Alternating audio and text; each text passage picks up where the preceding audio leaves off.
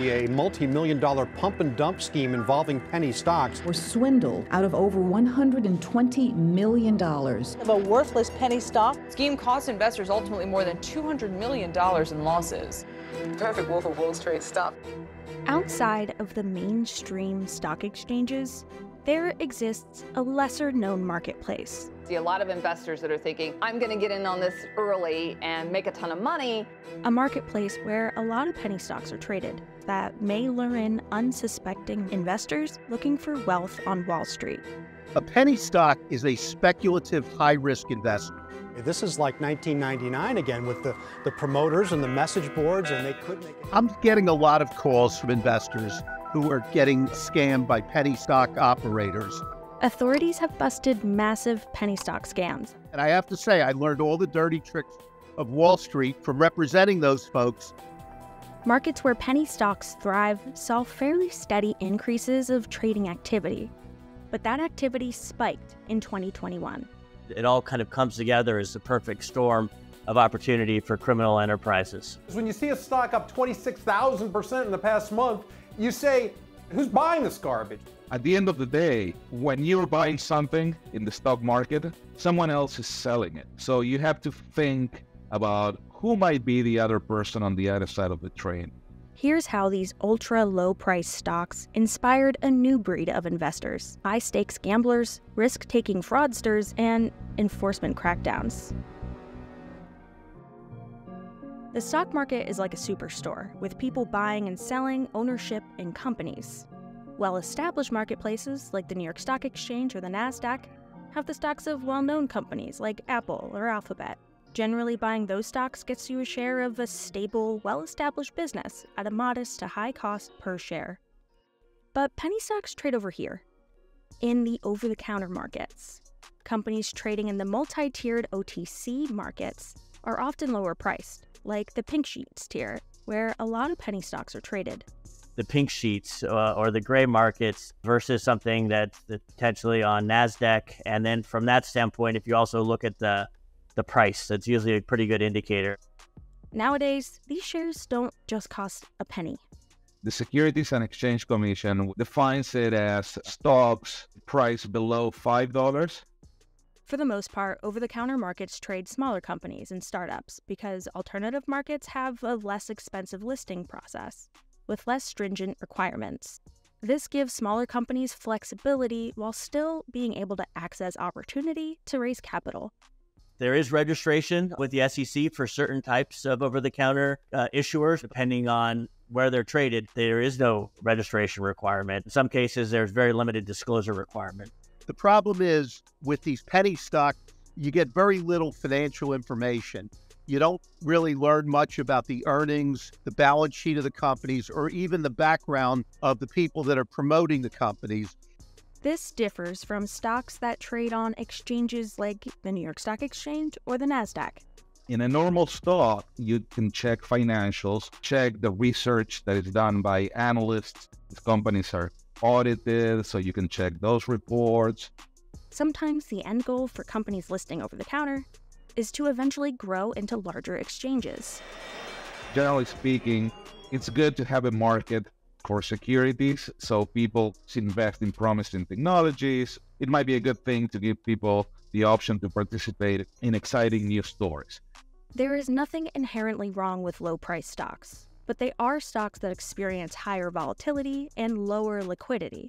For example, if you buy a penny stock and then you decide you want to sell it, it could be more difficult for you to find a buyer for the stock. There may be no buyers at a particular time, or if there are, there could be a big spread, as we call it. Someone would buy the stock at $1 and they would sell it to you at $3. So there's this big spread which doesn't exist on the New York Stock Exchange or NASDAQ.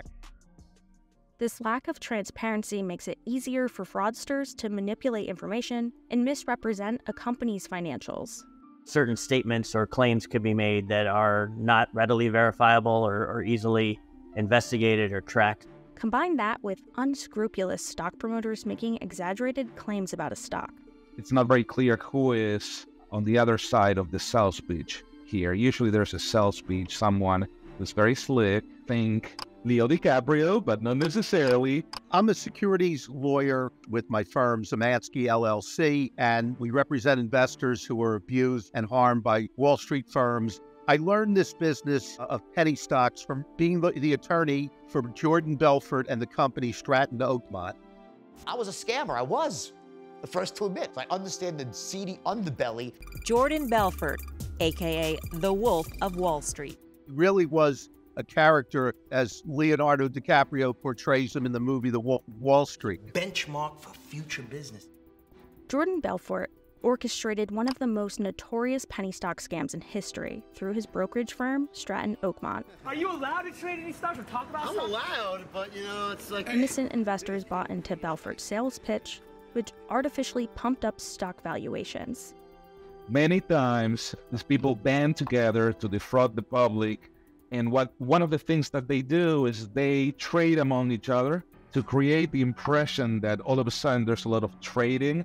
And sometimes they manage to fool people into thinking, well, this is a company that is really attracting investors. Belfort and his team did not respond to CNBC's request for his participation in this story. I think everyone deserves a second chance, Yeah. What I didn't know, and which the SEC, the Securities Exchange Commission, later found out, is that they had their own positions in these stocks. They would sell out at the high prices, and the customers would be left holding the bag. Stratton was put out of business. Eventually, the scam collapsed. If you've seen the film, you know he served nearly 2 years in prison for securities fraud and money laundering. I always say most of my firm was legitimate, but there was a portion of my firm that wasn't. It's just one example of penny stock fraud. There are many more. The COVID crisis was a prime example. Speculative trading related to potential medical solutions or pandemic-related products, right? So it's a great catalyzer to push dubious companies that all of a sudden were part of the solution, providing hand sanitizers, protective equipment, home tests, you name it. Because there might be an interest to basically twist the business model of a particular company that is not doing very well to make it more exciting for the rest of us and to play to FOMO, the fear of messing up. 2021 saw major trading activity in over-the-counter equity markets. That's when retail investors joined forces online and unleashed unprecedented waves of enthusiasm for these traditionally overlooked stocks. Penny stocks are the newest frontier in this recent retail trading boom. It's a kind of a new investor behavior of using a self-directed account versus a traditional leveraging of a registered investment advisor. I think there's been an increase of social media will promote or discuss certain types of OTC stock. Heightened OTC market trading raised concerns about market manipulation in penny stocks. There's some benefit to the public. You have small companies that have access to the public markets, and once in a while they're good companies and they end up in a good place. But I would say right now there's widespread fraud, and investors need to be careful when they're buying on these apps.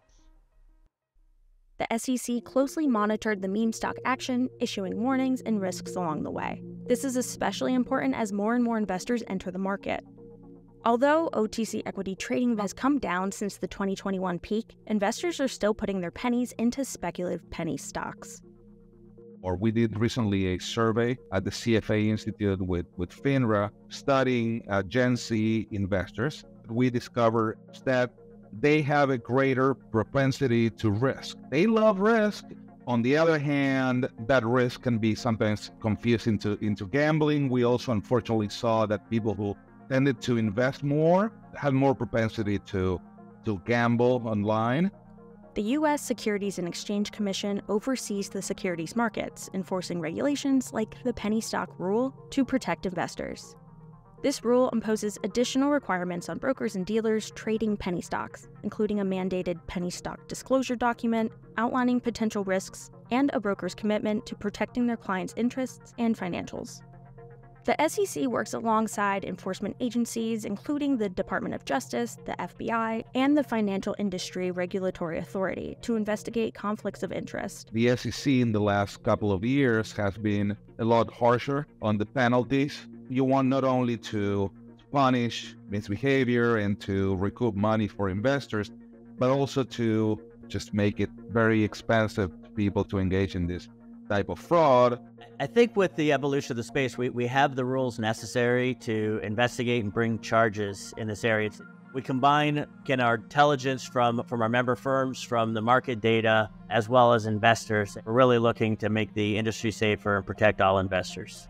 We have a tip line at www.finra.org where investors can file tips, individuals. So I'd say that the general guidelines for investors is really investigate. And if I said three things, it would be investigate, investigate, investigate. Investors can protect themselves from scams by looking out for red flags. Take a look at the pitch and the person who's making the pitch or the organization that is making the pitch. Many times, they're not even registered broker-dealers. If you went to BrokerCheck, that's available through finra.org, you could look at BrokerCheck for your broker to see what their history is, how long they've been registered, and if there are any substantial complaints or findings against them. Take a look at the company itself that is being presented as a hot opportunity. What do you know about the company? Have you heard about it before? Can you research it on the internet? Beware sudden changes in these companies. The sudden changes are my favorite. The sudden changes are when companies change the ticker symbol or their business model and to benefit with the latest trend. The message for investors is they have to do due diligence. They have to understand who these people are. So I think investor education is the key. So a lot of it is personal responsibility, but people have to do their own homework.